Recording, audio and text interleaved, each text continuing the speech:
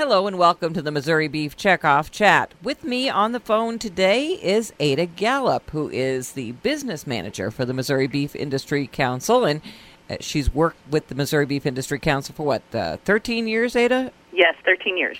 And has also gotten involved in some of the promotions that the Beef Checkoff is doing in mid-Missouri. And one of those events was Speaking of Women's Health, held recently in Columbia. So, Ada, why don't you just tell us about the purpose of that event and who attended it? You betcha. Speaking of Women's Health is a national health symposium that's designed for women. It's traveled across major cities in America for the last 10 years. The mission of the symposium is to empower women to be strong, be healthy, and be in charge.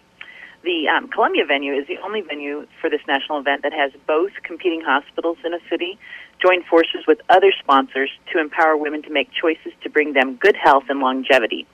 This weekend alone, over 1,100 women gathered here in Columbia, Missouri, to garner information that will aid them with their decisions with regard to food choices, health screenings, exercise, and de-stressing. The Missouri Beef Industry Council has been a local sponsor for the Columbia Symposium for the last 10 years, in which over 10,000 women have literally had their lives changed. Our role at this event is to dispel the myths that women have been told about including beef in their diets, as well as give them the confidence and tools that they need to cook with beef. Now, you said that the Beef Checkoff through the Missouri Beef Industry Council has helped with this event for the last 10 years now. What all do you do while you're there? Well, there are so many women who have been told that due to heart and or cholesterol issues that they should steer away from red meat. We utilize materials that we have on hand that have been funded by the Beef Checkoff to show them that there are, in fact, 29 lean cuts of beef that fall between the skinless chicken breast and the skinless chicken thigh that meet government guidelines for lean. The women were encouraged as they learned that each 3-ounce serving provides them with a powerhouse of vitamins and minerals such as zinc, iron, protein, and B vitamins, which, of course, we as women need to keep us performing at our best with our busy and demanding lifestyles.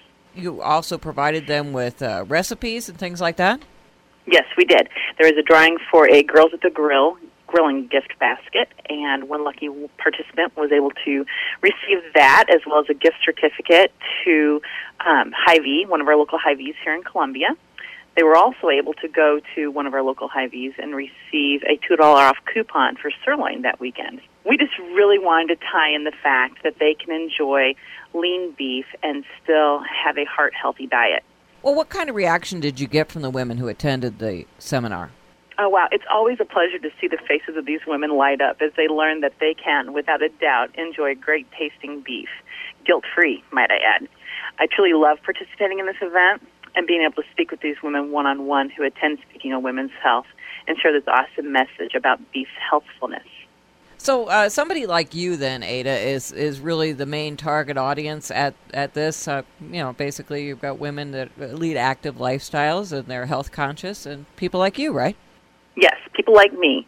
People who are the decision makers for their family's dinner time meals.